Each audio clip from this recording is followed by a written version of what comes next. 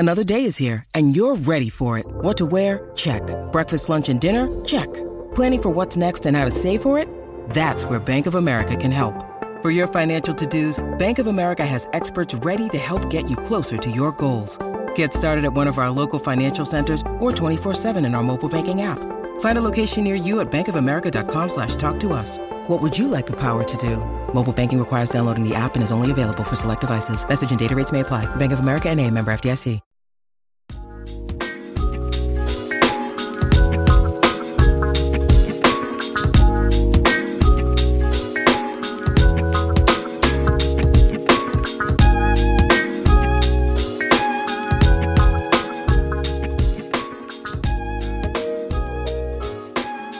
Hello and welcome to Bizarre Conspiracies. My name is Eric Patino, and today I'm Conrad Toll. Yes, you did it without me introducing you. You're just like, yeah, let's just get this over with. Yeah, I'm joined by Conrad Toll, and today's going to be a interesting episode. I say that all the time, but today is because we're going to have two different topics, but they're kind of going to go along with each other in a way. So I'm going to be talking about China taking over the world, and Conrad is going to be talking about prepping again, right? Yes. Yeah. So I guess really we both kind of overlap because prepping includes World War III, and China taking over the world does not include World War III actually in this case. Because it's more of like a power grab, right? Like a slow economic conquest, right? Yes. Well, here's the thing, though. A lot of, let's say, conspiracy theories that involve World War III revolves around China, right? Yeah, that's a big one. It's kind of like if you have two big kids on the block, and you're like, oh, they're gonna fight. You just know it. You feel it, and you're like, there's one rising up to challenge the next. It's a classic story. And we've got the world sole superpower in one corner, USA. And then what is the challenger? It's China. Rising up from their long and extended background of ancient history, which stretches back to the earliest of mankind's recorded history and all of that. Yes. Rising from the oppression of European conquest and that sort of thing. You're going all into it. Yeah, so...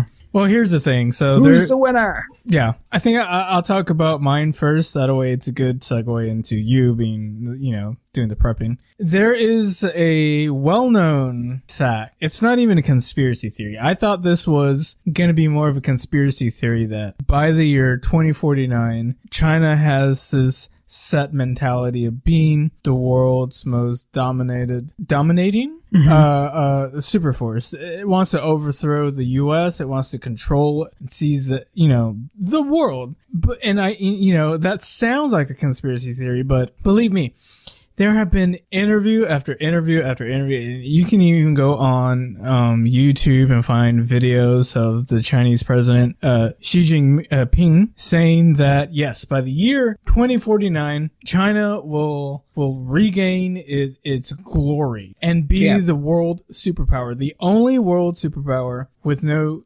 contestants against it. Which is interesting. I kind of alluded to it in my little thing, but China used to be at one time a world superpower back before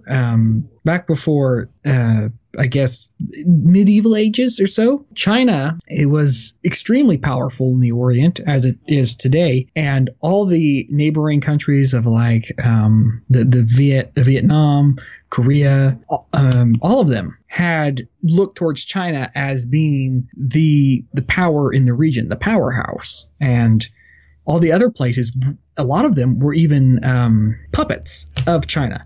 Vietnam, especially, if you go back to the Chinese control over Vietnam, actually laid some of the foundations for the Vietnam War, which that's a whole different thing. But it's very interesting if you go back and study the history of China. It was a superpower, and him saying that we will rise again is a big deal. It is. This is something that the CCP have been wanting for its own country to take over again. You know what the CCP is? Yeah, the Chinese Communist Party. Yeah.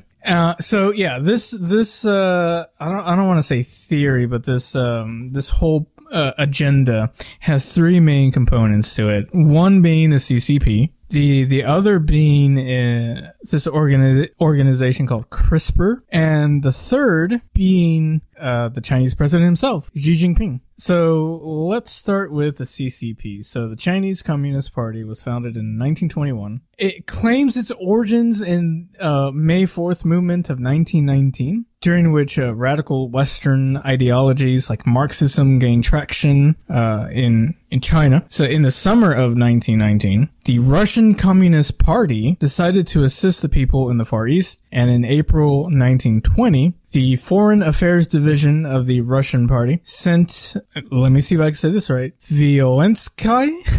They sent him over to develop Marxism in China. So, if you're a bit younger, and I know we have a lot of young listeners on the show, if you don't know what Marxism is, or communism, communism is essentially a classless society, right? That was created by Karl Marx and, somebody else, Frederick? What's his name? Friedrich. I forget his last name. I didn't do any research on Friedrich. It's Friedrich von something. But the main founder, everyone knows, is Karl Marx. And the simple idea is that you would start with a big government assisting people that eventually leads to the government no longer being needed. That's essentially what it is in its simplest terms, right? Yeah. In very simple terms. Now, while that might sound like a good idea, it's never worked throughout history. It's just never been a good thing. And here's why. Government sucks. They don't ever plan on giving up power. I would say that the biggest issue is not that it's government run.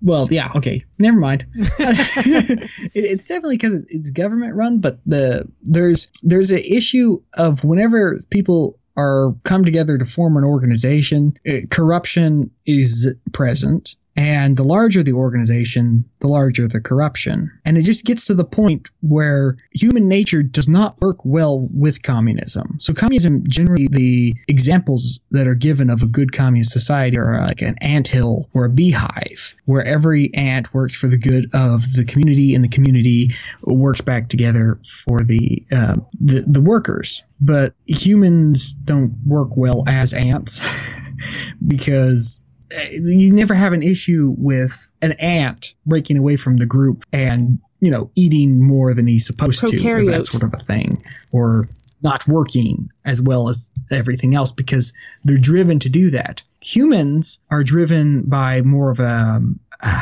if you look at apes and that sort of thing, how they set up a hierarchy. Humans sort themselves into classes instinctively. So you're trying to have a group that works without a hierarchy, working against their biology pretty much. So that's typically what I see as the biggest issue with communism. It's just structured to fail. Right. So I told you it involved three parts, right? The other part that involves is the current president. Well, here's a little backstory on him. He was the son of a Chinese communist veteran. He was exiled to rural Yanchu country as a teenager following his father's purge during the Cultural Revolution. And he lived in a cave in the village where he was at, where he joined the CCP and worked as a party secretary. So it's interesting. He kind of a little bit reminds me of Genghis Khan. Here you have this. Yeah, he does have an interesting rise to power. Yeah. He goes from fairly well family, right? Fairly well known family because of his father. Uh-huh. And then he just completely gets shunned out of society essentially. And so he joins the CCP, the Chinese Communist Party. And it's interesting. He rises power. He becomes a leader here and there for a couple of years in like small government roles. Eventually, he becomes the vice president of the Chinese Communist Party. He becomes the president of China. And in 2018, right, he abolished presidential term limits, allowing him to rule indefinite. So here he is, came from nothing, struggled, lived in a cave, and now he is the Chinese president until he died. Right? Yeah. So he's a dictator, basically. I think that the difference between him and Genghis Khan, like the biggest difference is he joined a group and then worked its way up through the ranks. And then, Genghis Khan, he started his little bitty group and then grew the group. But he was always at the top of the group. But he just made the group rise as instead of climbing up through a group. Well, if Genghis Khan was a leader in modern society and today, I believe he would have done kind of the same thing. Probably. But throughout his career, he has coined the phrase Chinese dream. He uses it to describe his overarching plans for China as its leader. And I believe it was around, November 2012 is when he started being more public about it. Like, the Chinese dream, this is my Chinese dream, this is the CCP Chinese dream, to once again be the predominant ruler of Earth. And one of the main, one way he's going to do this is through CRISPR. Now, CRISPR itself is an acronym for a DNA sequence. Do you know what I'm talking about, Connor? I do kind of. I know that DNA works through a bunch of things that connect to one another, and there's a pattern in them which comes up with kind of like a binary code almost that forms a program. That's pretty much DNA. Right.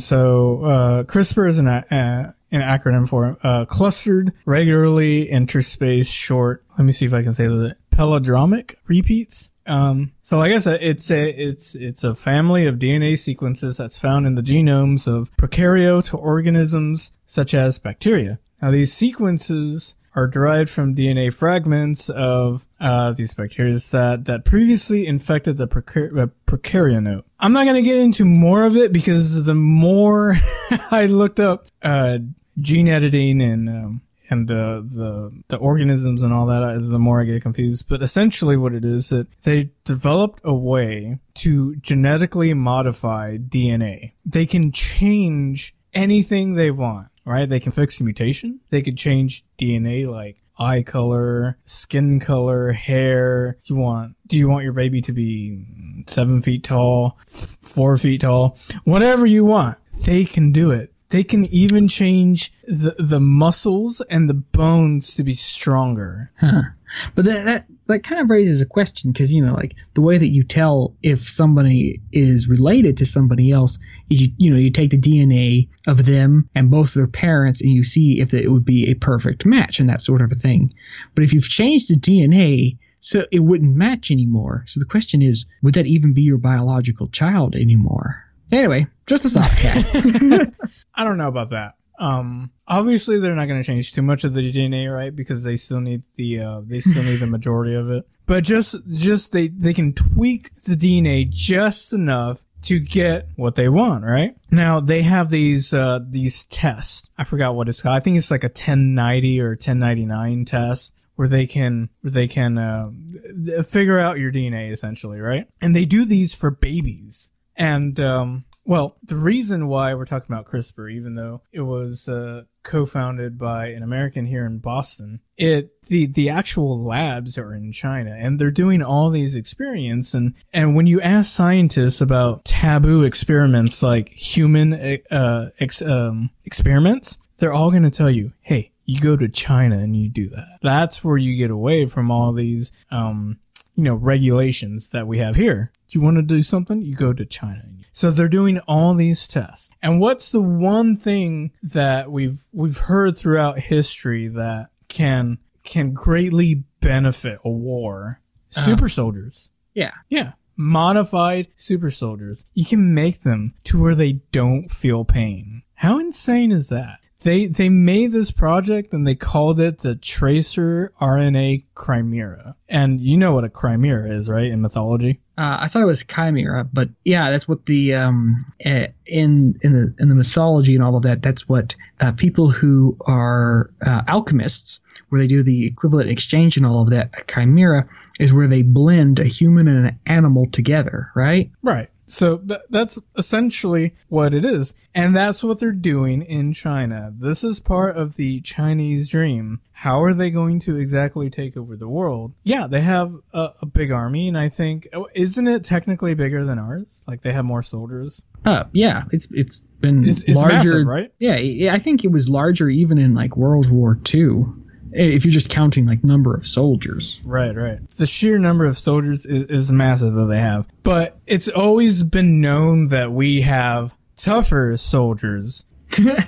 Well, depends how you count toughness. Well, I mean, take a couple of green berets around, right? You're going to get your mission done. But when you start messing with DNA, you start modifying your soldiers to where they can't feel pain. They continuously go on doing their job. They don't complain about being tired, hungry, whatever it is, right? They can create the perfect soldier. And they're going to have an army of perfect soldiers. And this is all part of the Chinese dream. And 2049 isn't too far away. No, but here's another thing that's kind of interesting. One of the results of the the one-child policy that they had in China is that parents preferred having a son over a daughter. So they would select which children they would have. They would abort the female child and try and have a male child. So as a result of that, the Chinese population, I believe, of the younger generations is of soldier age, of the military age, is currently at 3 to 2, I think, is the ratio. So that means there would be 1/5 extra males of the Chinese army, which would be considered that could become the Chinese army, which would be considered expendable. Because if they lost 1/5 of their males, then their ratio would become 1-to-1, which would be acceptable, right? So, kind of a thought I had popped into my head. So if you start having this genetic alteration, because that wouldn't necessarily have to start at birth, would it? No, you can start it at birth, and you can grow the baby. Have you obviously you've seen Star Wars, right? Yeah. Where they have the Clone Wars, right? Yeah, that's essentially what it is. They have the big cloning facility. That's essentially what it is. But it wouldn't be necessarily a cloning facility. No, it would just be like you would more have like a breeding facility where they where you can, what do they call those things where people go in fertilization clinics or something like that? It would be like you have a fertilization clinic, but what they do is they enhance alter. I don't exactly know if enhance is the proper word. The DNA, and then you just have a super soldier child. That's definitely something that's happening right now. They've already tested it on, mice, etc., all of that, obviously. But there are rumors that they have already started their human trials. Well, it would be, if you look at all the crazy and shady things that have been done throughout history, the idea that somebody has not somewhere started human genetic testing somewhere is absolute asinine if you think that hasn't started somewhere. The question is, how far has it gone? Right. How much have they progressed in the human trials? How much was it successful? It's the question. But one of the main concerns of this, and it's interesting because you see the same results in bodybuilders, where they, bodybuilders, they take these extra supplements, let's call them, right? Yeah. To grow their muscles bigger, right? Yeah. But they've noticed that, bodybuilders that do that, they tend to do more harm on their organs and causes them certain organs to shrink, right? When they overtake these supplements. Yeah, it's kind of the body is a well-balanced system. And you can't just go ahead and slap on something.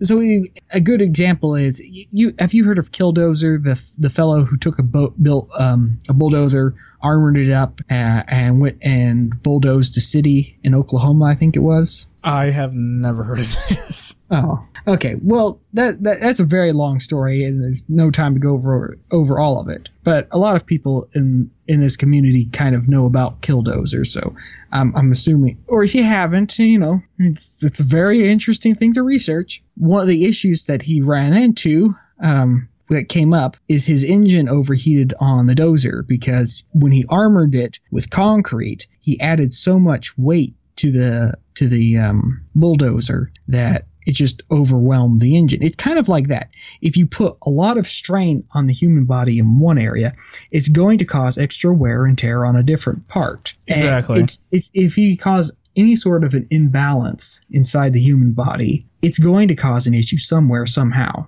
And then how many medical issues have you heard of that were caused by the body not getting enough signals? Like somebody has a sickness where their body sensors of some kind stop working, and it stops producing certain things. So what they do is they give you pills that trigger your body to produce other things. A good example is diabetes. They give you insulin shots because your body has stopped producing insulin. Right. I don't exactly know how that all works. I've never, but I have studied, but it's been a while. I think I don't know if they are triggering your body to produce more insulin. I think that what you're doing is what they inject is a insulin regulator is what they're injecting. They're not actually injecting insulin, right? I'm not sure. I've never looked into that. So it's one of those things that if something gets off, even just like a little sensor inside your body gets off, and it's not detecting chemicals or that sort of thing, and you start having an imbalance and your body's not properly regulating things, and it throws your body into all sorts of issues. So it's the same sort of thing. If you start souping up on one thing and you start over boosting your muscles, it's going to produce extra types of different chemicals as your muscles grow and use, and it's just not what your body was designed to handle, withstand. Is your body type, your body size, and all of that was meant to handle within certain parameters, and you've extended beyond what your body can compete with. It's like, well, when you exercise, your body produces, your muscles produce toxins, and if there's so much inside of your muscles that is beyond what your body can handle, it's just you've overwhelmed the the chemical factory. Right. And that's what they found doing these trials, especially when they did them initially on mice. So what they would do is when they changed the DNA of mice. By the way, they did this with black-haired mice. They changed it to where they're white-haired mice, and then they added extra protein so that they can be fit. So you have these hulked out looking mice, right? Mm-hmm. But they found that the life expectancy was significantly reduced. But not only that, when they autopsied it, they found that their organs were extremely tiny. So they're trying to figure out the balance with them. Yeah. And they're trying to see, cause so this is why we do experiments on animals before we do on humans, right? They're not exactly going to be the same result, but they're going to be pretty similar. It's kind of, if you think about like any sort of a video game, or is that sort of not necessarily a video game, but like you're trying to create a painting. I don't know if you've ever tried doing human size, not human size, but human proportionate art, where you're trying to paint a human and you're trying to make sure that the head's not too big and that sort of a thing. Sure, I do portrait drawings all the time. It's very difficult, just even in trying to get the physical shape right, because if you make the nose too big, then it makes it another issue further on, and it turns into this ripple effect that causes you to create something that looks unusually bulbous. Sure, you're gonna have a mutant drawing on your hands. Yeah, but yeah, it's a bit different because you can use the Riley method to get the proportions exactly correct. But I know what you're saying. I know where you're going. And that's just like cosmetic drawing. Could you imagine if you're doing something as intricate as DNA shifting and you're trying to shape something without even seeing it? But here's my question. Do you think the Chinese, I would say more specifically, do you think the Chinese army cares whether or not the life expectancy is going to be reduced? Oh, absolutely not. No. If they can get the results that they do in mice and humans, they would 100% agree to use those subjects. Because, like you said, in their eyes, some of them are expendable. Another thing to expect is if you're doing military conquest, let's say they take over a neighboring country, they can take that. Did you read any about their Belt and Road Initiative?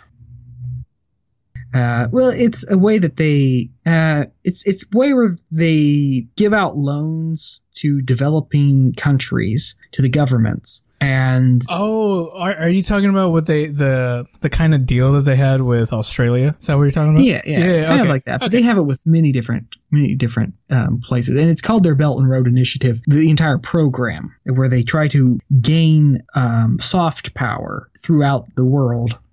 So if they decide to go from using soft power and soft influence to using hard influence, and they move in with militaries and they conquer one of these places, or they, come in and assist governance of a place that is in turmoil and make them a puppet, do you think that they care more about those civilians or less about those civilians?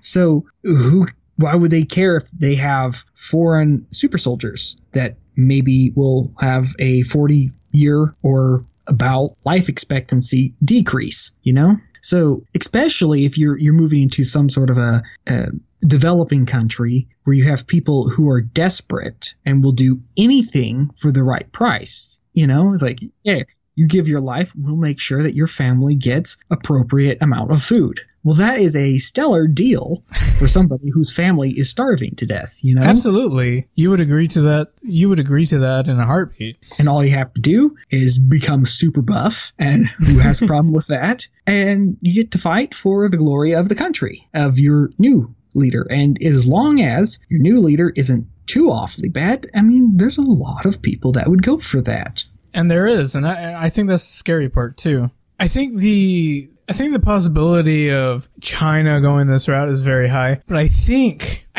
they would do this no matter if they had this program going or not. I think that they. Okay, go ahead. No, I think they would do this regardless, because if you look at the recent history in China, President Xi Jinping, hope I'm saying that right, Xi Jinping has told its Chinese citizens, he's told all of China that, yeah, he wants to restore the glory days of China. He wants the Chinese dream for all Chinese citizens, right? He doesn't want to see one single Chinese citizen to be kind of how they've been, like poor, starving, and all that. But if you look at the actual Chinese citizens, the actual interviews with Chinese citizens, they're like, yeah, everything he's promised, none of that has been going on. Mm-hmm. And they don't believe that it will happen, even if he is successful with this 2049 plan. Yeah. Well, they've tried very hard. If you look at, if you look at a lot of the infrastructure that they built, they went and built big cities, and they've expanded on cities, and they've built humongous skyscrapers and that sort of thing.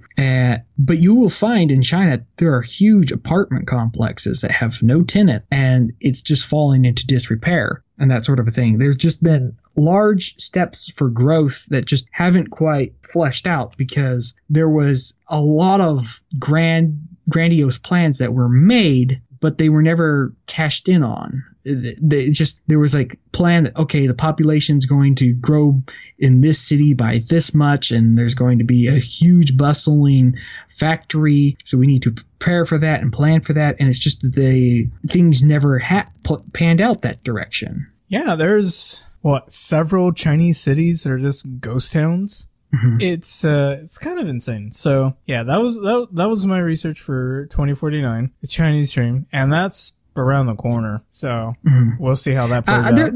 There's one thing that I am going to say is another hurdle that they're coming up against that, I don't know, maybe you'll have something that you might think, because I ran across this recently. I think it was like 2 days ago. And it was funny because I wasn't even trying to research for the Chinese plan, but it was plans of the Chinese population crisis that they're going to have. Because of their one-child policy, you know that they have the much smaller new generation, and they have a very quickly so what they're having is, as they're that's resulted in less people being born and a shrinking young demographic, but what used to be the young demographic is now aging, and that group was larger than the previous old group because, you know, the population was going up, so each new older generation is larger than the first generation. But now they're trying to reduce the young group. So what you're having is, for the first time, the young group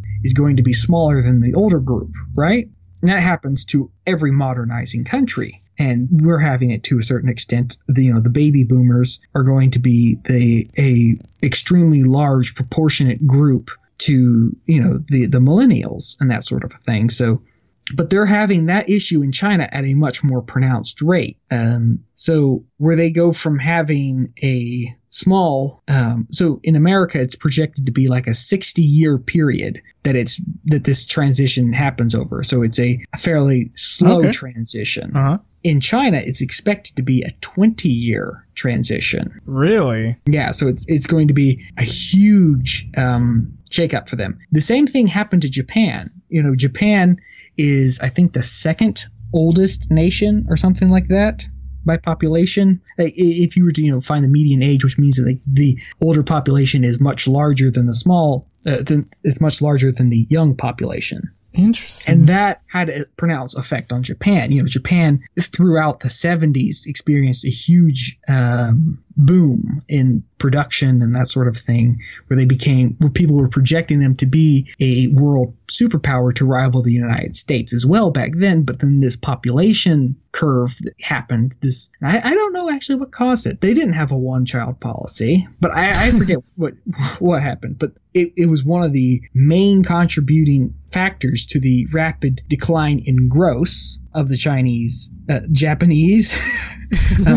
production. So Japan, right. The CCP is going to have to reckon with this massive production killer that's headed their way. So they're going to have to be struggling to fight through that at the same time that they're going to plan to. I'm sure they have some kind of plan for that. It's either going to be amazingly catastrophic or amazingly effective. I really don't see it going one way or the other. Yeah, I don't see it landing one right in the middle. I see it going one extreme or the other. Well, you know what I also just thought of? What? How are they even having a new generation if all the females that are born are killed?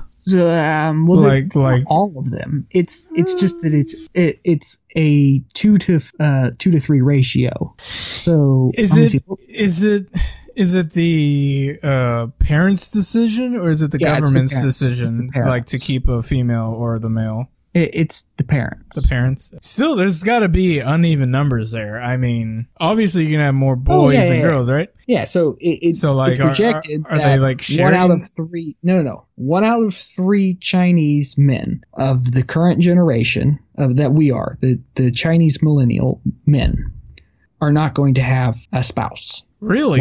So yeah, that's so weird. It's I don't know. I think that's not going to be the brightest of futures for a Chinese man. I suppose they could always go to a different country for a bride and then come back, right? I suppose. Take foreign brides? I don't know exactly how that would work, but I'm sure they will try. Maybe it'll be maybe a Russian mail-in bride for the Chinese men, since they're pretty close allies. I don't know. I think I'd have to. We will see for sure. I think that'll definitely come up in the next 20 years. That'll be in the news or somewhere. There'll be a stereotype of the Chinese bride not being Chinese, and we'll probably figure it out. Like, it's the classic story of like a Chinese man and another You know, I don't know. I think I'd like to hear the opinion of a young Chinese man. Like, where do you, if you had to pick a wife from any nationality of the world, where would you want your bride to come from? Realistically. Yeah, no Icelanders or something. Maybe they'll keep it fairly close, and maybe pick brides from like Thailand or something. And the Philippines. Or, yeah, the Philippines. I don't know how well they get along, because I do know that in the Orient, not very well. I know that in the Orient they have strong feelings about neighboring countries because they have relationships that go back thousands and thousands of years, and a lot of times the older a relationship doesn't get better, it gets worse. Yeah, here's what I could say about Thailand and the Philippines. They love Americans. In the Philippines especially, they have road signs that are in English. So, and I mean, obviously there's a ton of retired military guys that go over to the Philippines for a much younger bride, and they're totally cool with it. They come over to America with their new American husband, and all the money that they get, they send back to the Philippines. That's how it's been for quite a long time now. Well, the Philippines used to be part of America, right? It's an interesting. They don't have a good relationship with China, is what I'm saying. Yeah, and places like Taiwan obviously don't. I don't know. How do you think it goes with North Korea? Do you think they would band together for world domination, and then eventually China just like backstabs North Korea? No. Yeah, I don't think so either. Kim Jong-un. That's never how things work. Kind of nuts. So here's the thing: the North Korean military budget is the same size as the New York police force budget. Yeah, it's insane. Both the New York police budget is astronomically huge, and also for a city, and the yeah, of course, a New York police officer gets paid a lot more than a North Korean soldier, so personnel is a ton cheaper. Yeah, it's crazy. Well, this would be that's a crazy fact that I bumped into. That's insane. That fun fact is right up there with Pepsi was once upon a time like the world's 5th largest submarine navy. What was? Pepsi, the soda brand company. Yes. What? Yes. You want to know another crazy fact? Yes. I don't know how crazy this is, but it was hilarious when I found out. The Chinese president, Xi Jinping, big fan of Game of Thrones.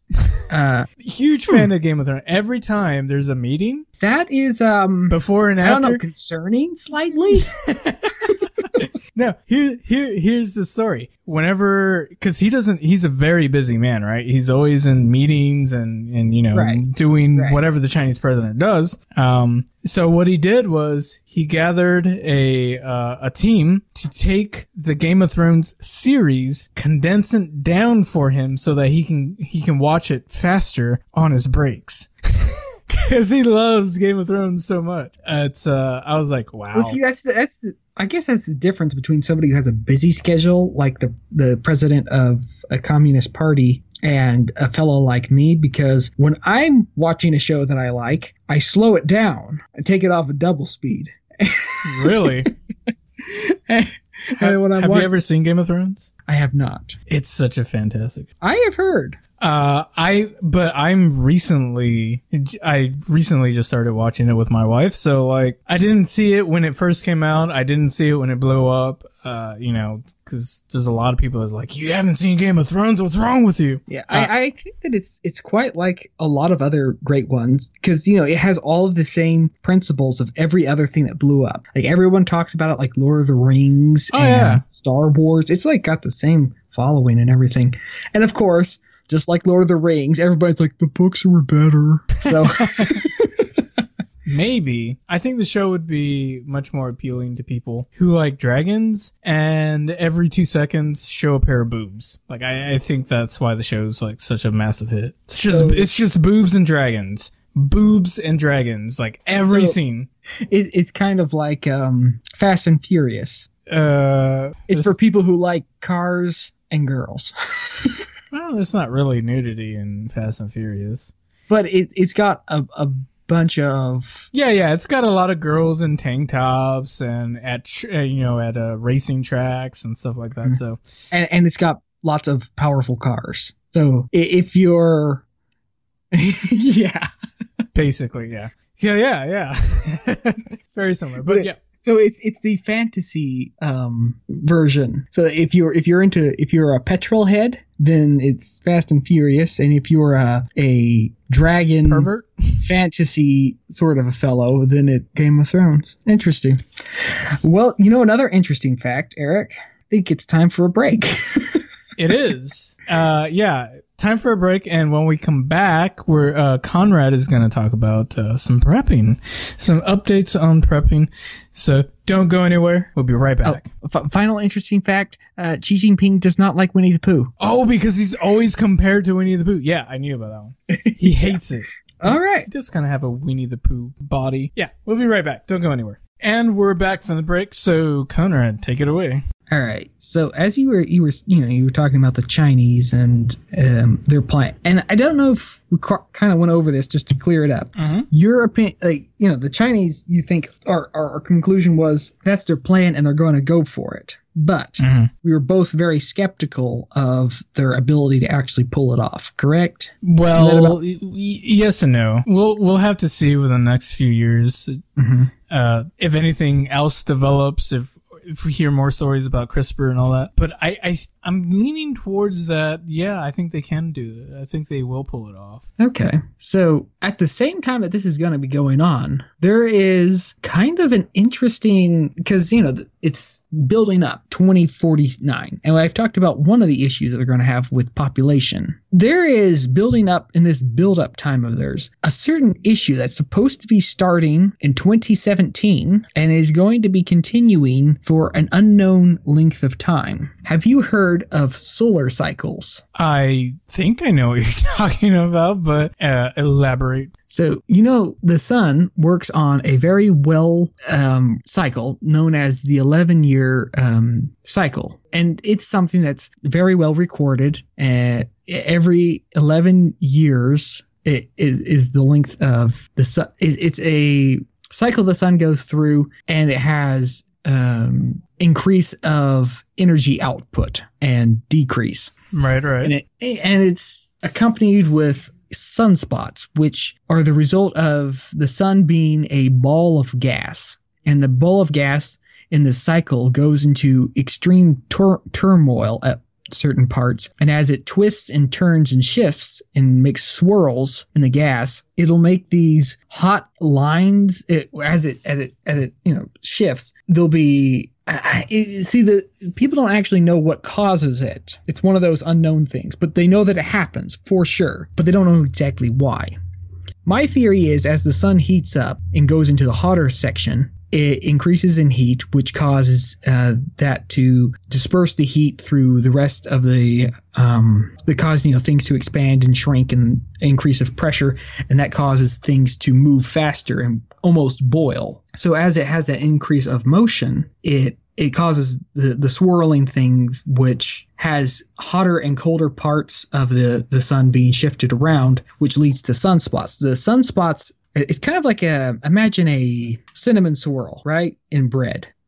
There's the spots that have cinnamon are darker, the sunspots, and then there's the hotter spots, which are just like the regular bread. As it gets hotter, it makes that more pronounced markings as it moves around, which leads to some parts being lighter than others and darker than others. So even though there's colder spots, these sunspots, which are considered cold spots, that is actually when the sun's at its hottest, because that's when it's shifting around, which is actually what creates the sunspots. Does that make sense? Okay. Yeah, I'm following along. So it's an 11-year period, and its pronounced markings is sunspots. Throughout the history of the second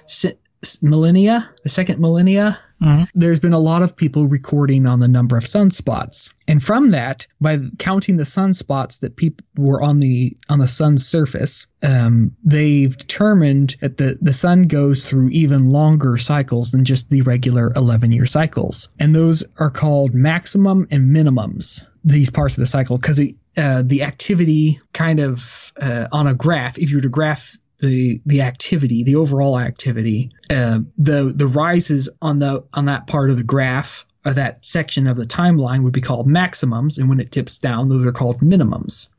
And those are all given different names. And when it's just a flat section, generally those aren't actually given names. They only name like the crests and the valleys. So right now we are at the end of what's known as a maximum, the modern maximum, and it lasted from 1914 to 2008. Okay. And what began after that is called the moderate minimum. NASA's projected it's going to be a minimum. 2019? No. Well, it started, right? It started in 2008, but they really didn't notice that it had started till 2017, because you really can't tell the trend of something until the trend's been going for a while. So they've arbitrarily put the cutoff at 2008 as the pronounced part of the trough. So what does that actually mean for humanity, right? Like, so what? The sun has increased output, increased that sort of a thing. Let me tell you about the minimums that have been mentioned before, that have been recorded before. There's one that's very similar in name, so that even though the name sounds different, I'm going to try and... It's called the Maundern, Maunder. It's very close sounding to modern. So see, how would I say that? Maundern minimum? So I don't know how I'm going to distinguish these two between the modern and the modern. Okay. But it caused what's called the mini ice age, the little ice age. Have you heard of it? Yes. So reading from the online encyclopedia Britannica, there's a little section written by John P. Ralphie. The little ice age is best known for its effects in Europe and the North Atlantic region. Alpine glaciers advanced far below their previous and present limits, obliterating farms and villages in Switzerland, France, and elsewhere. Frequent cold winters and wet summers led to crop failures and famine over much of northern and central Europe. In addition, North Atlantic cod fisheries declined as ocean temperatures fell in the 17th century. In the 15th century, so it's still the same thing because it lasted for 2 centuries. Let me actually give you the numbers of how long this previous, I'll call it the Ice Age minimum. How's that? That's good to me. Lasted from 1645 to 1715. So that's actually not 10 years. It's, I guess that's the height of the Ice Age. So that would be slightly under 100 years, this minimum of sun activity. North colonies in Greenland were cut off from the rest of the Nordic civilization. The western colony of Greenland collapsed through starvation. Iceland became isolated from Scandinavia as they essentially became ice locked, and they couldn't. Sea travel became very difficult because you could only get in and out of the ports during the summer. So when all travel to this island, all travel and communication ended during the winter. In North America, Native American cultures recorded it as a decline of agriculture and it being very difficult. In Japan, winters dropped to 6 degrees Fahrenheit, and summers were marked by excessive rains and bad harvests. So it's not really that it's going to be freezing. It's just, of course, I guess if you're Scandinavian, that's a big deal.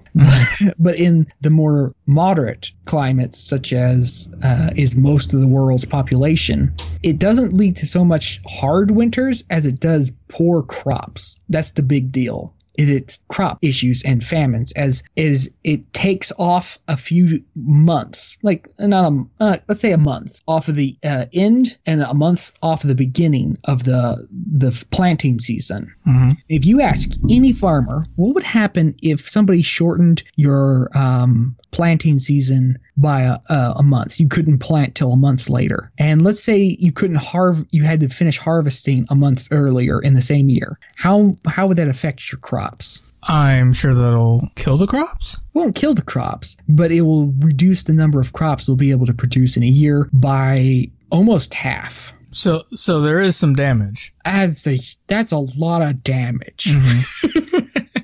So there's a few farmers that I saw, they were talking about it, and they said that that's going to be some of the hardest, that they expect to see some very hard years ahead.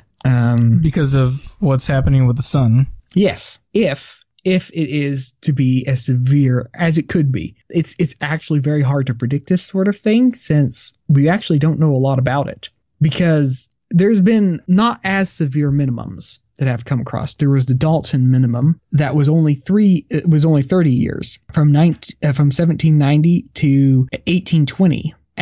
This one's much better recorded, but it's the last minimum we've had. In the Dalton minimum, the river that runs through London, the Thames River, froze solid. Wow. In North America, a lot of the farmers, such as Benjamin Franklin created the Farmer's Almanac, right? I suppose. I don't know. Or he had a lot to do with the Farmer's Almanac. There was a lot. That was the beginning of agricultural issues, where they would tell people a lot about what to expect from the climates of the next year. That's when they really started getting into that sort of a prediction of seasons and that sort of a thing. And there was a lot of recording of climates, and that is where we get the majority of our knowledge about solar minimums. And it wasn't a severe one, but it was pretty bad.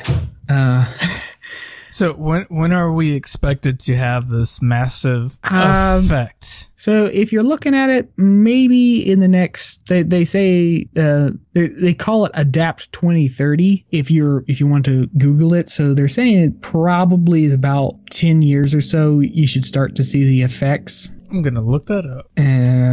Oh, there's a bunch of stuff that popped up. Oh yeah. And this is gonna affect everyone. Yeah, well, I don't think it's going to be as horrific as the Ice Age, Little Ice Age minimum was, but it could result in a shortage of food, world shortage of food, possibly. I see. That's the biggest concern. So as of right now, since if you're looking back from now in 2007, corn prices have doubled. And wheat prices have doubled, and a lot of other food prices have doubled. You talking about lately because of this? Yeah. I haven't really noticed price differences, but I don't do the majority of the shopping anyway. You don't, but that's farmers who have been, that I was listening to. They're saying, hey, this makes a big difference on us, because they notice, like, they have small increases of crop failure. So a small increase of crop failure means that they have tighter margins to run on. And in some cases, they have to start, raising prices and changing things around. Well, when they change around that little bit, it gets tighter in one area, then that actually leads to it making it harder. It's a compounding issue where they have less crops to sell. So what they do is they have to cut costs and that sort of thing, which leads to a reduce in more production. So they're not able to produce as well as they were, as efficiently, in an area where they were already not producing well. Okay. So they're saying that you could see, it's all speculation about how bad the food shortage could be. But some of them are saying, hey, this could be pretty serious. It's definitely going to be something. It's not going to be unnoticeable. But is it just going to be double the food prices for the next 30 years? And that wouldn't be a big killer. Well, is it still affecting these modified plants that like Monsanto? Is it still affecting them as well? I would imagine so. what are these Monsantos you're referring to? The genetically modified ingredients, like like they make the whatever these genetically modified corn and all this. Yeah, definitely. Because what's happening is what's really causing the issue is not that the seasons are getting shorter. It's that the sunlight is not as energetic. There is actually less sunlight. So photosynthesis is not creating as much production. Well, what if they do that artificially? Well, they still can't pump up the amount of sunlight. At the end of the day, there is going to be a reduction in sunlight. And when there's a reduction in sunlight, that just overall is less energy for plants to turn into food. Because that's the whole basis of farming. You plant things, they grow, absorb sunlight, and produce food. If you reduce the input of sunlight, there is going to be a reduction of food, regardless of what kind of a plant you have. Now, there's some things you can do to help mitigate it, but there will be a reduction regardless. Okay. But they can't even introduce some kind of artificial sunlight? Well, I'm sure they could. Or it's just not going to be as effective. Well, if you put in an artificial sunlight, the way that you would have to do that is put up growing lights is what they're called. And then you would have to power these lights not all the time, but you'd have to be powering these lights to So it's going to be sunlight. More of a cost. Yeah, that would definitely substantially increase the costs. So either way, we're looking at higher costs. Wow.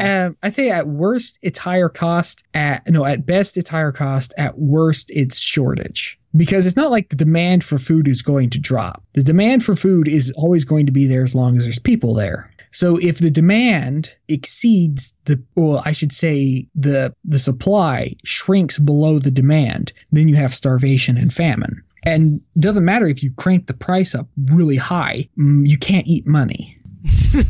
Technically. Well, I mean, yeah. But it's not.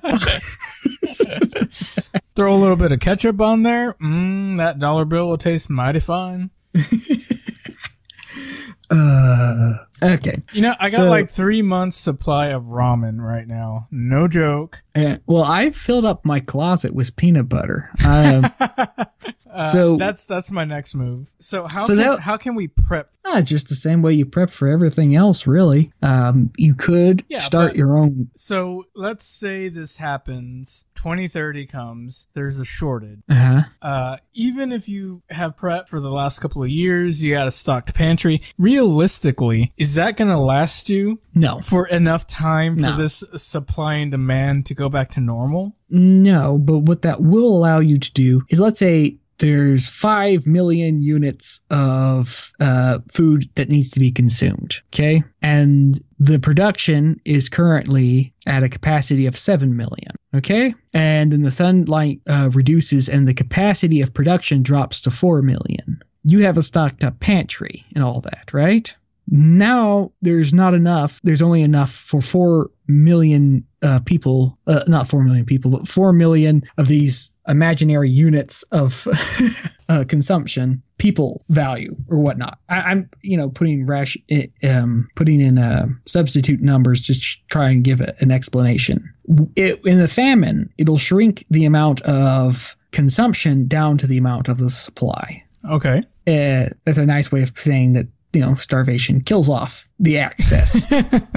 Right. If your food storage can sustain you through that period, what that means is you have just ensured that you are of the 4 million unit consumption group that survives.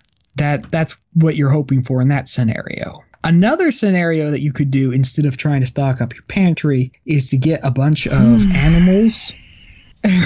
Like goats. Livestock? Yeah. So, and what you would do with that is if you had like a herd of goats, you can take the goats around and have the goats consume things that you can't eat, like plants that are still growing, like ivies and that sort of thing. And they'll eat that and turn that into goat. And you can eat goat. So you could create like a livestock that turns inedible foods into actual foods, and by doing so you're increasing the food supply in that manner. That's another method I was thinking of. Okay. Then there's more creative ways I would think of that I'm calling them is people are talking about creating things like cricket farms. Cricket farms. Because what, pray tell, is a cricket farm? Well, it produces lots of crickets. Okay. Are we supposed to eat the crickets? I don't like crickets. I don't like crickets either.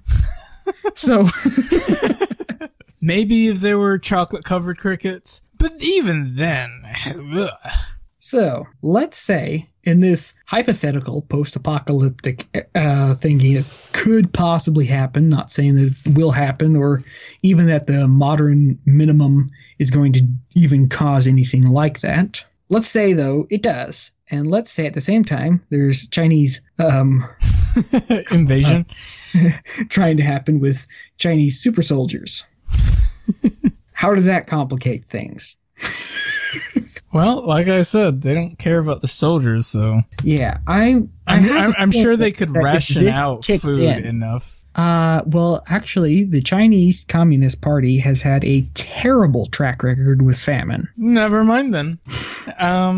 So I'm imagining that this will definitely throw a wrench into whatever plans that they have. If it's bad, then I can pretty much guarantee it's going to shipwreck. Well, here's the thing. It's going to be bad for everybody, right? Yes. I think it's particularly bad in a communist society where the government has seized control of production and the produce from the production is then administered by the CCP to whom the CCP thinks needs it the most. Deems worthy? Which is always going to be the higher elites, right? It could, yes. But so when the CCP in its early days was trying to modernize, what happened is they were trying to take people away from farming and put them into industrial positions like steel manufacturers. And there was this terrible breakdown in the communication system where if you produced in the farming area, if you produced a lot of food, then you were rewarded. If you produced a little amount of food, you were punished. Well, what happened is there was a famine that hit called the Great Depression, and it struck the whole world. It was a worldwide thing. As the managers of the farms finished, drawing in their crops, they, tallied it all up and found that their quota was not met. So in order to prevent themselves from getting in trouble, they fictitiously created reports that said, we have tons of rice, when they didn't. Mm-hmm. So the next level of command got this report that says things are going wonderful. And all of these different groups, all the different farmers, without consulting each other, were all over-reporting the amount of production they were having. Well, they looked at that and said, wait a minute, we're going to have a overproduction of rice. So what we need to do is allocate people away from farming because we're producing too much rice. I see. So in the face of a famine, the smartest decision that they came up with was, let us abandon farming. Because their system did not promote appropriate balances. Right. It's kind of like if you were to take, like we were saying, steroids and give them to a system and it throws the system out of whack. It's kind of one of those things where if you're not letting things organically shift around, you can come up with horrible imbalances that perpetuate problems beyond belief. And that led to a famine that killed 60 million Chinese. Wow. That's terrible. Yeah. Huh. Okay. And the famine was not just China. There were, Vietnam, I believe it was. There was another communist group that suffered really bad. They had even worse per capita issue over there in the Orient. It did not go well. So communism and famine go together like, fire and dynamite. It's a good combo, but a bad combo. I don't exactly know which one to classify it as. Mm-hmm. So I'm thinking the Chinese plan is not going to go so well. Okay. So I would imagine that the best thing to do is to just do overall general prepping. 'Cause I really don't think that there's an issue with starting your own garden and making your own water production. Because in a famine, you do have... Because here's another thing about a famine.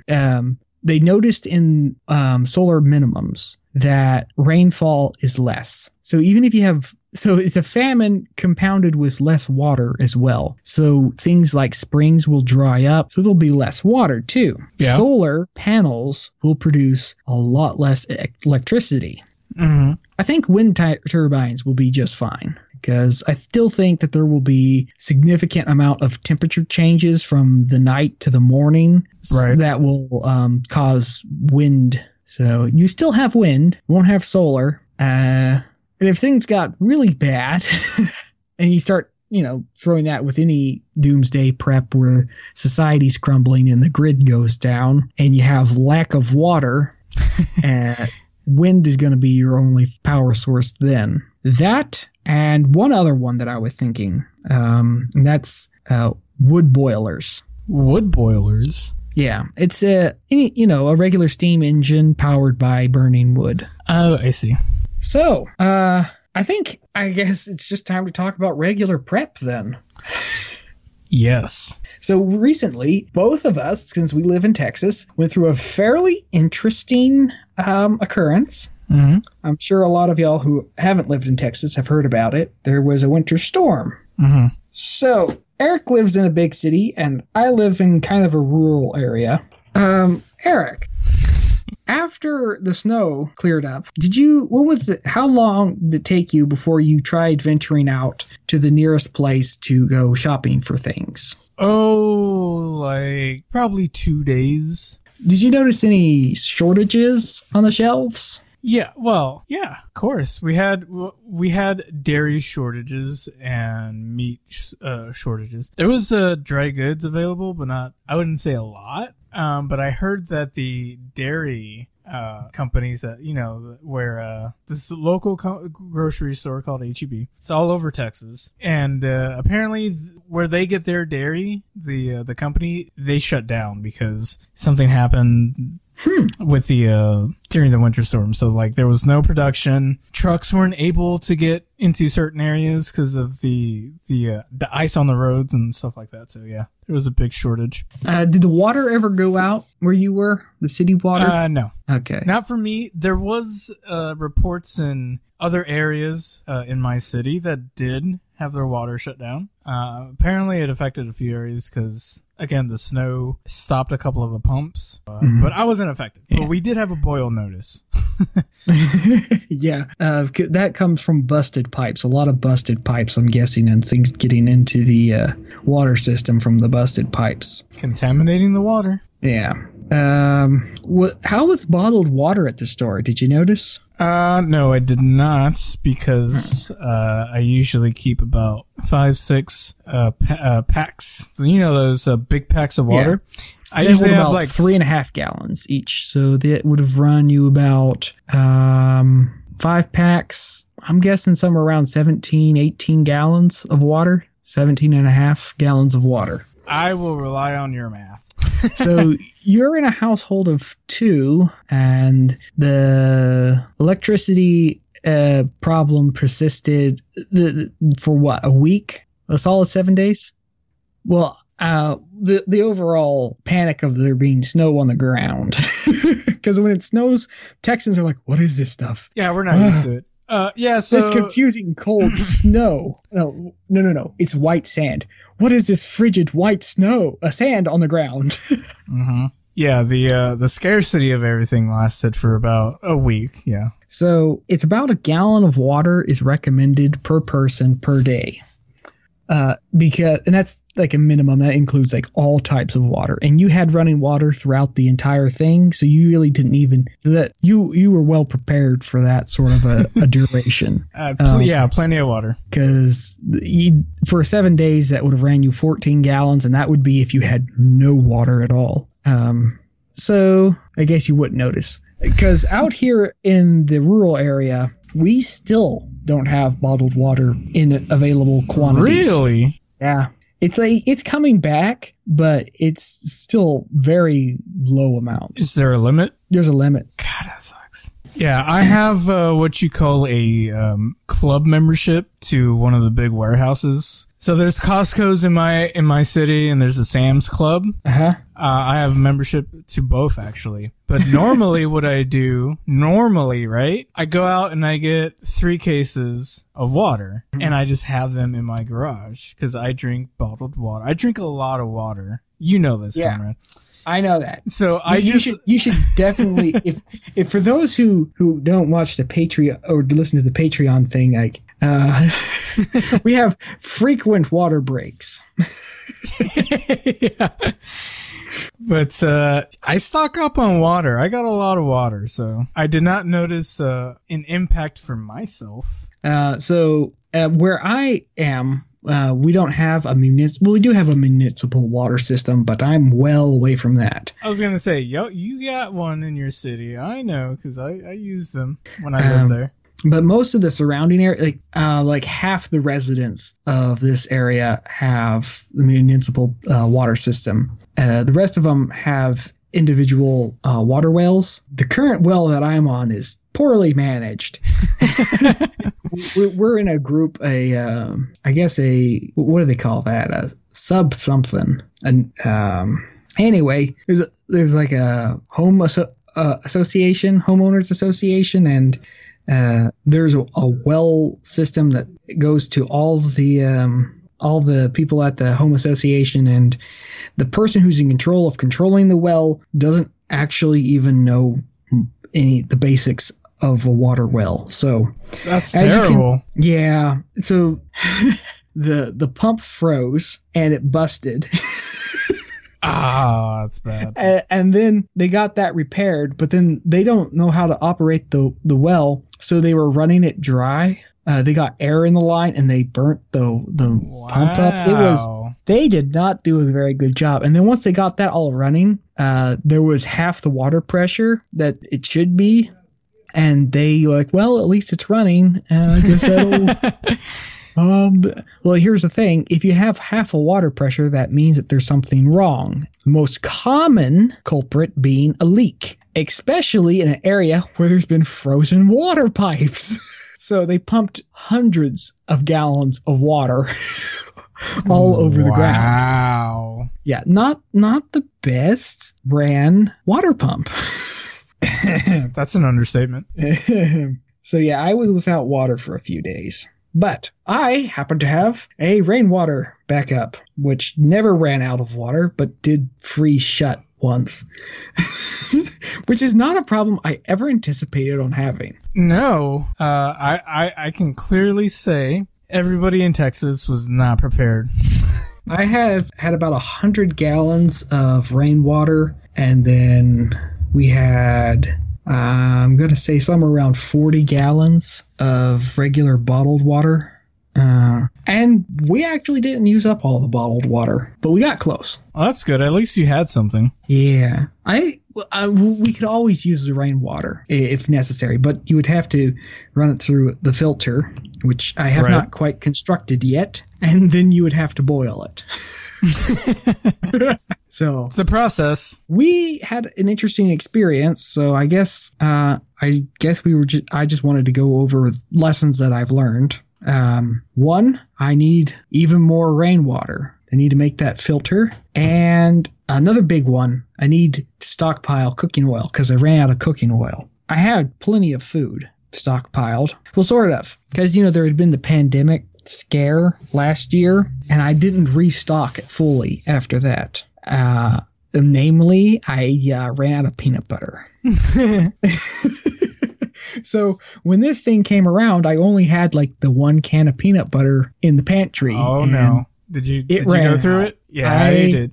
I was without peanut butter for a week. Oh, Did you go through withdrawals? I did. I had cravings for peanut butter. So right now, I have stocked up about, gonna say 7 gallons of peanut butter so far since then. Nice. Since the peanut butter's back in stock now.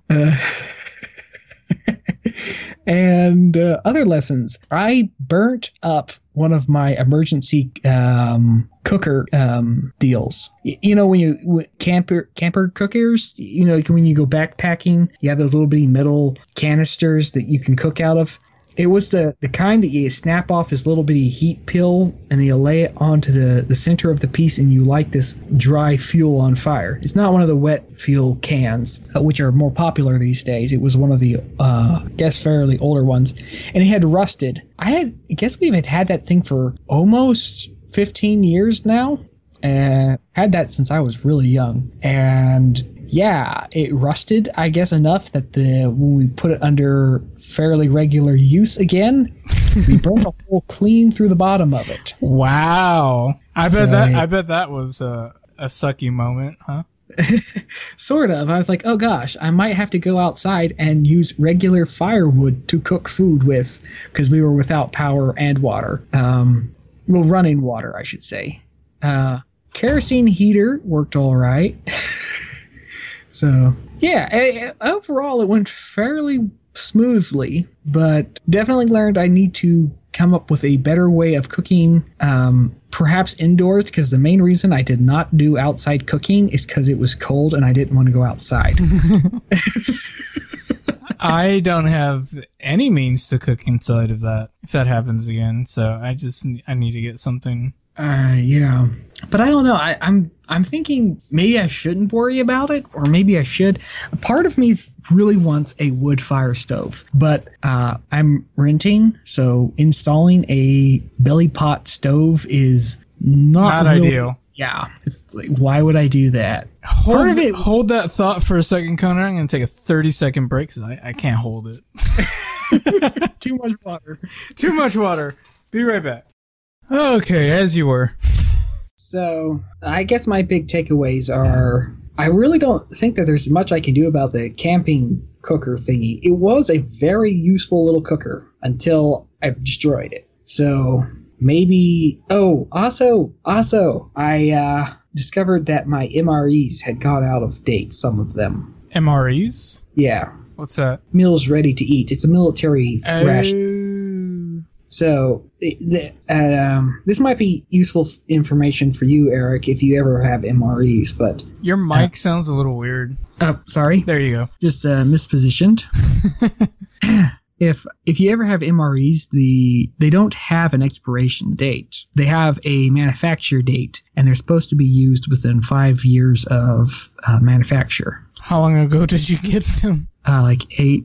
Jeez. Well, not all of them. But it's really... Didn't you do an experiment recently where you lived on rations? Yeah, but that was a little different. Those were not MREs. Those were ration bars. Ration bars. I know you showed them to me. I think you brought them over once. Those are not MREs. Did you have any of those during this? I did not.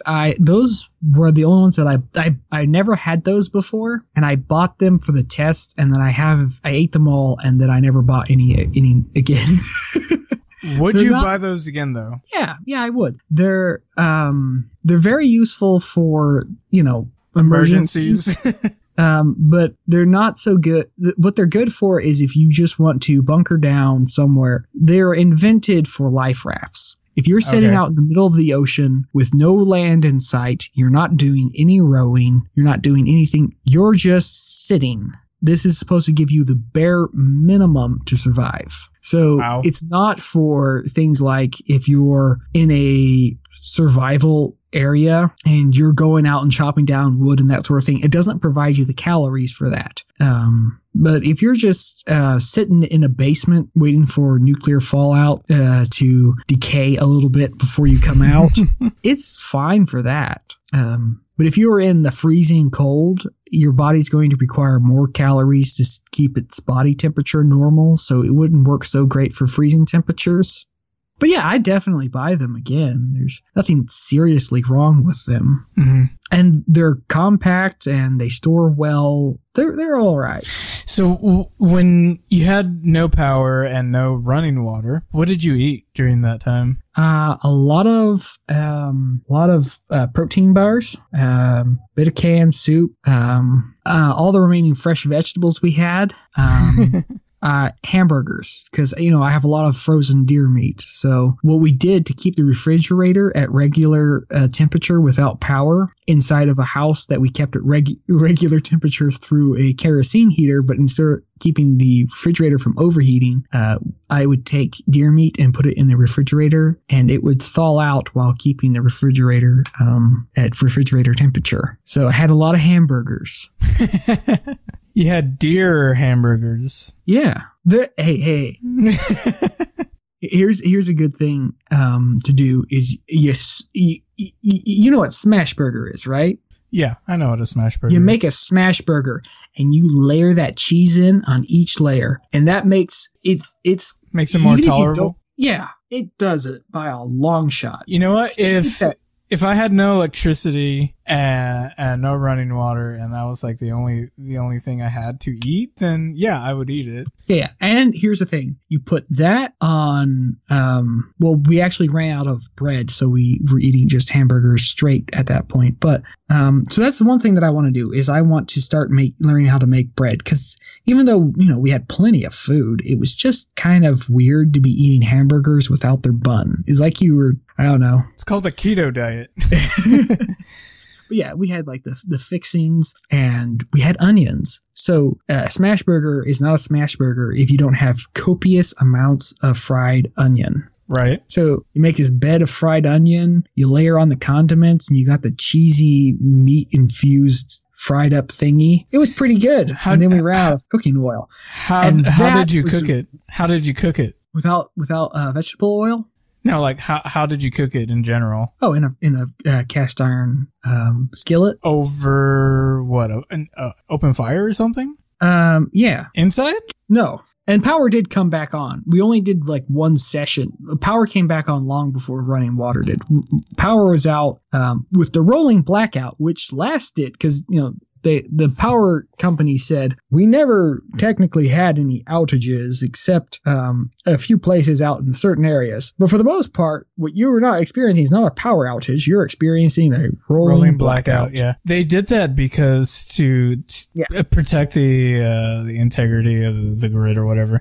But did you see the reports later though? Like a couple of days after the power restored, they were like, we were literally less than 4 minutes away from a complete system failure. No, I didn't. They said if we had gotten to that point, which was extremely close, like I said, less than 4 minutes, we would have been without power for weeks. Well, what would have happened in that 4 minutes? Like, what would have caused the breakdown? I don't know. Like, I don't know what would actually caused the system to completely crash, but they said it almost happened. Mm-hmm. And so my question for you now is, what would you have done if the power had gone out for a couple of weeks? So I actually would have gotten some of the charcoal that I had, and I would have used the barbecue grill. You would have just sucked it up and go outside?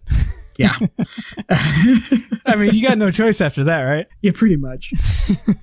And once you get a good fire going, you don't let the fire go out. And it makes this nice hot bed of coals. And in the hill country, we have this thing called cedar, which is not a very good thing to cook over. It creates a lot of smoke. It's very oily, but it burns extremely hot. So if you take cedar and at night and you just pile on tons of cedar, it'll make a lot of heat. And then you can, if absolutely necessary, what you can do is fill up a skillet full of hot coals, and you can take that inside. Really? That'll warm up the place a bit? No. Generally, in medieval times, they would use these coal pans to. Is that what they put under like heavy blankets and stuff to yes. keep? Okay, I know what you're talking about. Yeah. But I was also thinking maybe you could put them in an oven and use it to bake with coals inside a regular oven that has no power. But I don't know. I would not recommend doing that until you know for sure that it's not going to cause like carbon monoxide poisoning and it's not going to damage your oven. Right. It was just something I was thinking about. You come up with some pretty crazy ideas. Like, wait a minute, could you bring hot coals inside? Like, how bad is that? But apparently, I don't actually know how it works. You can have a kerosene heater burning inside a house, and as long as it's open to a regular sized house, you don't have to worry about oxygen shortages, and you don't have to worry about carbon monoxide. It's safe to use a kerosene heater inside a house. And I don't understand how that works, but I know that it works. But at the same time, I know that you can't use like a gasoline heater inside a house, because then you have to worry about carbon monoxide and oxygen shortages. So I really don't understand the what makes. Yeah, I don't know. That's one thing that I'd like to know, and I wonder if I had no heater. If charcoal could do that. Oh, but I work at a lumber yard, a home improvement store. I work at Lowe's. And during the day, it was quite interesting to see, to observe how many people were not prepared for that. There's people who showed up. They bought all of our heaters, all of our kerosene, all of our generators, all of our firewood. They bought all of our wood splitting mauls. They bought all of our, they did not buy our window unit heaters, like those air conditioner, but also heaters. Those were the only things that were called heaters that were not bought. Bought all of our space heaters. How did they even plug them in? Space heaters, well, I guess some people still had power. If you were on the same area as like the police station and the fire department, you didn't lose power, because they weren't going to shut off power. So on the other side of the bridge, there was power. The hospital didn't lose power. There was a few places that never lost power. Yeah, I know they were trying to conserve energy to make sure like the hospitals still had power and all that. Crazy times, man. There was something else. They bought all of our propane, all of our butane. And it was funny because after they cleared us out first day, and this thing went on for many days. And another thing I've decided to add to my prep area thing is PVC pipe replacement. Because, it wouldn't hurt to have a few couplings on hand, a little bit of glue, and a few extra little bits of pipe. Because they bought, like the week after everything thawed, they bought all of our PVC. Oh, they bought all of our chainsaws too. Really? But that was like the first few days. I think the chainsaws were one of the last things to go. I think that was maybe stuck around till the third day. And I was the only fella coming to work, pretty much. No, and there was a lot of people that came to work, but they had me come in to work a lot. It was a lot of fun. I got overtime, so much money. Anyway, hey, good for you. Because it was there would be people that would come in their pajamas, totally unprepared for this, and that was one of the biggest things that I think that struck me is just how unprepared other people were for it. There'd be people showing up in their pajamas at like 10 a.m. in the morning. And why couldn't they put on proper pants? Maybe they ran out of clean clothes. Who knows? Who cares about clean clothes at this point? I have no idea. But they would be walking around in the store in their pajamas in a store that they probably hadn't been to ever. And then they'd come up to you and be like, do you have generators? Or something like that, and be like, nope, those are gone. Those are long gone. Oh, they bought all of our softener salt. Yeah, I'd imagine. Yeah, people were throwing out softener salt, which to me is the dumbest thing. Because those things are pellets, right? Yeah, they're pellets. That's like, because they're throwing it down so they can melt the ice so they won't slip on the ice. In my mind, I'm seeing a bunch of people throwing marbles on the ground saying, I hope I won't slip. Yeah, pretty much. But I guess if you beat it up into a little bitty fine powder with like a hammer, you'd be fine. But I doubt they did that. Anyway, but to be fair, we didn't sell out all of our pellet salt. We sold all of our crystal salt out, which is more like rock salt. That's fair. Well, I imagine that would work better than softener. Just the sheer number of people who came in, and when you told them, hey, we don't have propane anymore, it's all sold out, and they tell you, hey, well, everywhere else is sold out of propane, and well, what am I going to do? I'm like, well, I'm not going to magically spawn in propane, that's for sure. It's like you should have been a little bit prepared, right? Do you think because, we went through this, do you think, especially here in Texas, do you think more people are going to be more consciously aware of being prepared? Should it ever arise again? Which a lot of people are saying this is going to happen again. Yeah. But here's the thing. Last year, we had another shortage of food and run on the toilet paper. And you know what? I bet there's more people out there was stocked up on toilet paper in their closets, but have no food. It's like, I really don't think people learned. Because HEB, I went to HEB during the height of the thingy just to have fun. Okay? Right. The floors were muddy. There were so many people who tracked mud in. Because they would get the snow on their shoes and they would walk in. Sure. And there was so much high traffic that the floors were like almost like a barn. Like you've never seen before. Yeah, it was awful. Everything was gone except the protein bars. Again, I'm telling you people, protein bars are the way to go when you're prepping. It's like 3 protein bars. No, it's more than that. A 24 pack of protein bars that are like 200 each will last you 2 full days. And it costs, what, $6 or so for a 24 pack of protein bars. That is enough food, 1,200 calories a day for one person to survive, bare minimum, for 2 days. $6. And it stays good for a long time. And it tastes all right. A bit chalky. And it's on the shelf. And nobody's buying it. Instead, they're buying the milk, the bread, and like all this other... Well, we're talking about hill country people, right? They're not going to want to eat protein bars. It's weird. And then they buy all the canned beans and stuff, and they have no power to cook, and they're buying pasta. It's they're buying whatever they can. Yeah, I know, but they're leaving the protein bars. Yeah, I don't know. Get it. I'm just so stunned by just the inapt people at not prepping. I think last year you bought toilet paper ad nauseum, and now you are suffering the issues of you can't eat money and you can't eat toilet paper. Oh well.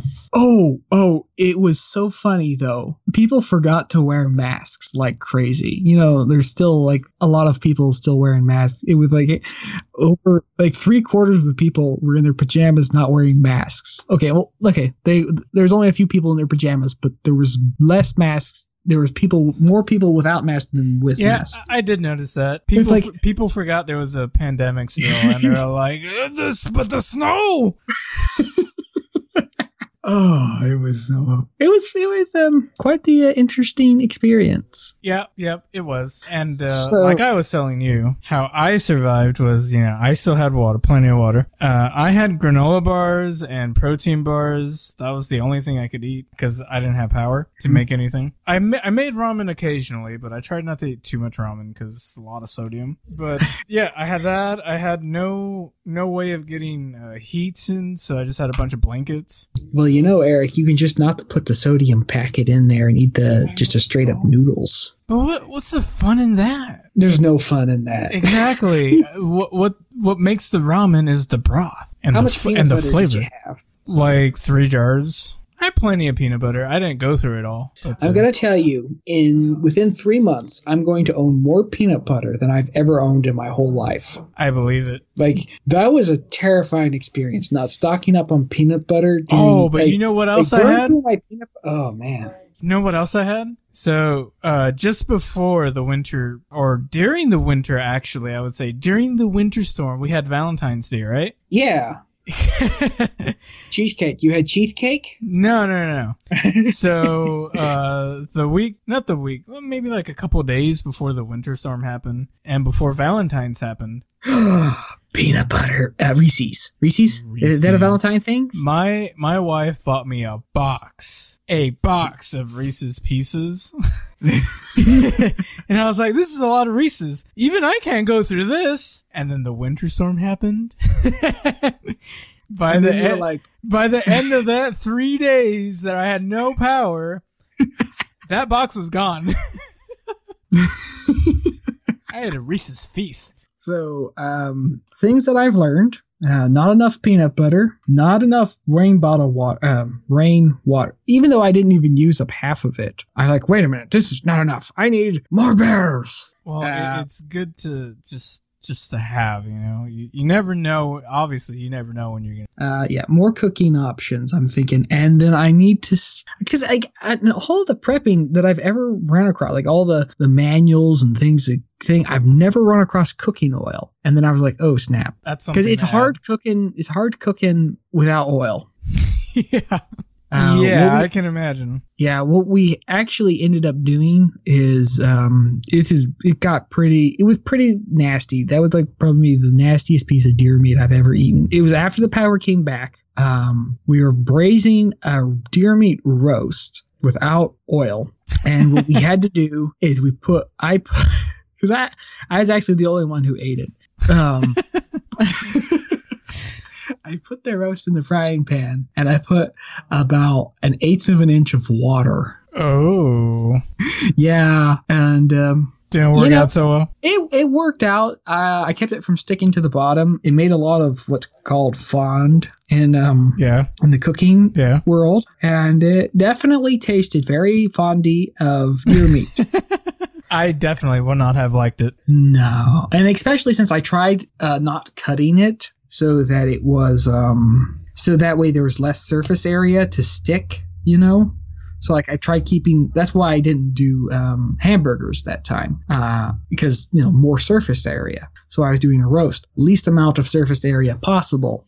So what that meant is the inside was medium rare, which is not exactly the safest way to be eating deer meat at all.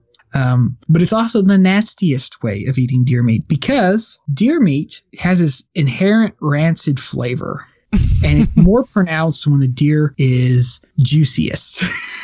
Gross. It was not best, but I live by the if you cook it, you eat it rule. So, well, good for you for toughing it out. It forces you to become a better cook. That's for sure. And deer meat is so lean. There's no oil, no fat to render oil out of. Even if you were able to render oil out of deer fat, it would be so nasty. If you ever find anyone cooking deer meat, you will find that they trim the fat off before they cook it. Because even non-whitetail deer, even if you have like a roe or an axis or any of those other kinds of deer which taste so much better than whitetail, they will still trim the deer meat off because it's the deer fat off, because it's not like beef fat, which improves the flavor. It doesn't. So could you imagine cooking deer meat? It's like you take the part of deer meat flavor that you dislike, Eric, and then you're cooking in that. It's pretty gross. The essence of that. It would not be wonderful. I don't even like beef fat. I like beef fat. I love it.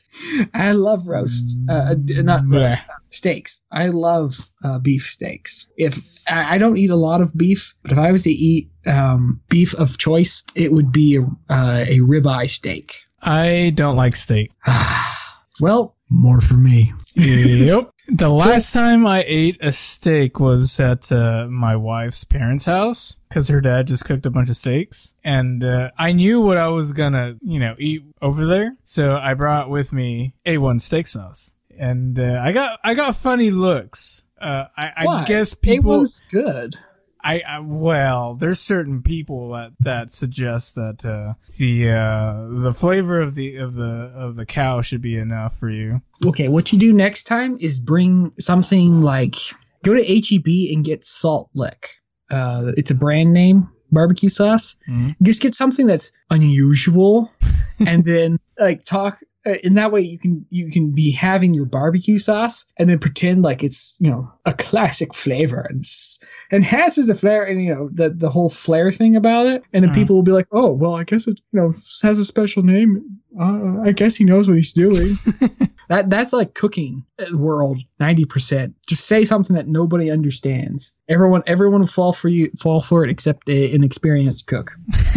And when's the last time you sat down and ate with somebody with a professional cook, a professional restaurant cook?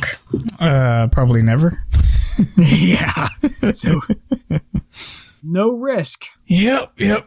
Well, Did you learn anything in particular? Any prepping things that you were like, okay, I hadn't thought of this before? Cold hit. Honestly, I wasn't thinking too much about what I could do better if this situation ever happens again, other than get a small generator, because I don't have one, and like I mentioned before, I don't have a way of cooking anything when the power goes out, so that's something that I definitely need to address. I do have a grill, but like I just didn't want to grill, kind of like you. I just didn't want to go outside and do anything. Yeah. On top of that, I don't really have any meat either. Like I don't buy or have meat in bulk in freezer, so yeah. Well, you have a Costco's and Sam's Club membership.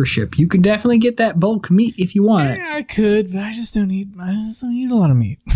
Yeah, and you don't like beef, so you would have to go with, I don't know, chicken? Some chicken. So, yeah. Get yourself some bulk chicken tendies. I definitely have to think about a few things, but overall, I wouldn't say I was doing too bad. Like I said, I had protein bars, granola bars, plenty of water, lots of blankets. Peanut butter. I had a radio that was battery operated, so I had that at least, and plenty of books to read. So how about flashlights? I had plenty of flashlights and batteries. Oh, and I had candles, my main source of light at night. Yeah, I need to write that down. I need to buy candles. So I actually had 4 candles. I had like one in each corner of the rooms. So it was evenly lit, and yeah, it wasn't too bad. It was an interesting experience. How was the fuel situation there, and how did the pumps, did they say we're out of gas? Did you ever have that? Because out here we ran out of fuel. There was no gasoline to be had. Here's the thing: we didn't run out of gas, but there was no power to operate the pumps. Seriously. And that happened for even like a day after the power came back on. Like there wasn't like a lot of gas stations that were operating at the time. There was like a few in every area that were operating, like 1 out of every 5 gas stations that you came across were working. And that one gas station that was working, packed. Yeah. Packed. Not worth going. You literally had to wait in line in the street before turning into the gas station for like 30-40 minutes. Oh, were there massive runs going to the restaurants? Like were there lines of packing out the drive-through at fast food restaurants? There was only a handful of restaurants that were open as well. Whataburger was shut down for a couple of days, even after the power came back on, because I guess they hadn't gotten supplies in. Mm-hmm. So there was a lot of restaurants like that, but the ones that were open, they were so packed. Yeah, it's funny. There's no food in the grocery store, so people are going and buying fast food. And there was something just so hilarious to me that I'm driving down the snowy road, and there's this person with their car half in and half out of the road. So they're hanging the rear end of their car out into the traffic on a slippery, slidey road. They're risking their neck for the McDonald's. It was, I don't know, part of me was just laughing and dying on the inside at the same time. Yeah, but I mean, what option did you have if you had no food, right? Yeah. So don't be that guy. If I can tell you one thing, folks, is just don't be that guy. Yeah, I mean, I was still so even when the power came back on, the grocery stores still didn't have any food. Gas stations were scarce, as well as restaurants. Like I said, I have a ton of ramen here, right? I was perfectly fine eating ramen every day. Like, I did not have a need to go to the grocery store. I didn't feel like waiting for an hour for fast food. And here's the thing about ramen. You can eat that stuff without even putting it in water. You can eat the dry noodles without the seasoning packet and technically get calories to survive. It is not a pleasant way to live, but it is a way to live. You can do that. But, it was fine. Power came back on. There was a boil notice, so it boiled all my water. It was fine. I think I was certainly off. I think I was certainly better off than, the majority of the people. Which is saying a lot, because I am not a prepper. And I'm a prepper, but I'm like wouldn't consider myself even close to I'd say I'm still entry level pretty much. An amateur prepper? Yeah, I've got maybe like enough to survive for a month. Beyond a month, my prepping ability, I think, wanes considerably. So, and that's the thing about like fuel. I really don't know. Is that something that you should store up or not? Because like gasoline doesn't stay good for awfully long. You can't store it indefinitely. It has to be treated or used up or something. So part of me like doesn't like storing gasoline, but I always keep my tank above half. Like when my tank gets down to half full, I go and I fill it up. That's just like, I don't know, slightly prepper of me. I mean, I do that. I just don't like being stuck anywhere if by chance, I can't. But I'm thinking, do you think that like you should have like 10 gallons sitting around in a tank? Like, just two regular 5-gallon tanks that you can just pour into a car if necessary. Because like, and that's not really a bad thing to be prepping for. Because like people run out of gas occasionally. It's not a bad idea. It's not a bad idea. Because that's like 90% of what I found useful about prepping. Like you prep for having to do surgery or whatnot in the middle of a return to the dark ages. And then, somebody has a slight injury and you're like, you know what? I have an emergency kit over here. Plimp, Band-Aid. Right. In the rare chance that something terrible happens, you have prep for that. But in the meantime, you can use it for other things. Like I never prepped for COVID-19, but you know what? My prep definitely turned into be very helpful for it. I didn't buy enough toilet paper, I guess, but I was quite willing to use leaves.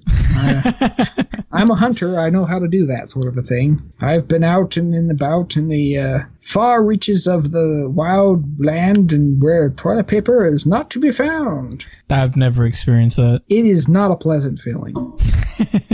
You want to go for the fresh leaves? Don't use the brown leaves because they get crumbly. It's not good. You want green vegetation. I mean, common sense will tell you. Hey, I was not very old when I figured that out. Well, I suppose that'll do it for today's episode. It was a good episode. I like it. So I think next time we'll need to cover something like if you're a Chinese government and you need to prep for world domination. No, that's a little bit beyond what I could, I think, reasonably information to. What do you think is likely to happen first? But the 2030 scarce food or Chinese world domination in 2049? What do you think will happen first? Well, I think it's supposed to start happening at the same time. Like there's the build up. Right. And I don't know. I think that I'm thinking that what do you think has a better chance of happening? Oh, the modern minimum for sure. The modern solar minimum. Because that one is assured that someday, for sure, the sun will hit a waning minimum. That will happen. It's 100% guaranteed. The timing, not so much, but the assurity that the event will happen is 100% guaranteed. That's interesting. There's a lot of prophecy that says, like, in the end times, like in the end of days, we're going to have a famine. Mm-hmm. Yeah, and it's always like the famine, and then the famine and then plague at round about the same time. Man, what a time to be living in, huh? I suppose. It's an interesting time, at least. Well, I suppose that'll do it for today's episode. Thank you so much for listening to Bizarre Conspiracies. As always, you can reach us at bizarreconspiracies@gmail.com. That's one word, bizarreconspiracies@gmail.com. Any last thoughts about today's episode? I want to learn how to make bread. I want to learn how to make cheese. I want to learn how to turn turn olives into oil, and I want to learn how to turn grapes into alcohol. I want to learn how to turn grapes into jelly, into and I want there's a lot of things that I want to learn, like food things, like how to turn regular stuff, like the old timey stuff. I want to learn how to make fermentation stuff, like pickling or syrups and butters and jellies. You did some fermentation not too long ago. I did, but like there's so many different types of fermentation, and then like I really don't understand like the science behind it. Because if watching Stone Age, the anime thing, has taught me anything, is like if you learn the science behind something, you can replicate it in anything. And obviously, I really want to. I want to get into the old-timey, old-fashioned pioneer food creation, because that would be, I think, the most useful in a prepper skill set. All right. Well, we kind of know how to make bread. I mean, we worked in a place that required us to make bread occasionally. Yeah. So I'm pretty sure that one's going to be the easiest of all of them because I've made breads before. And I've been doing a lot of pizza crust and pie crust, so. I just want to let everyone know, if I can make bread, you can make bread. I'm kind of an idiot in the kitchen. If I can make bread, you guys can make bread. It's very easy. Bread's one of the easier ones, so. Well, all right. Well, that's it, guys. Thank you so much for listening, and we'll catch you in the next episode.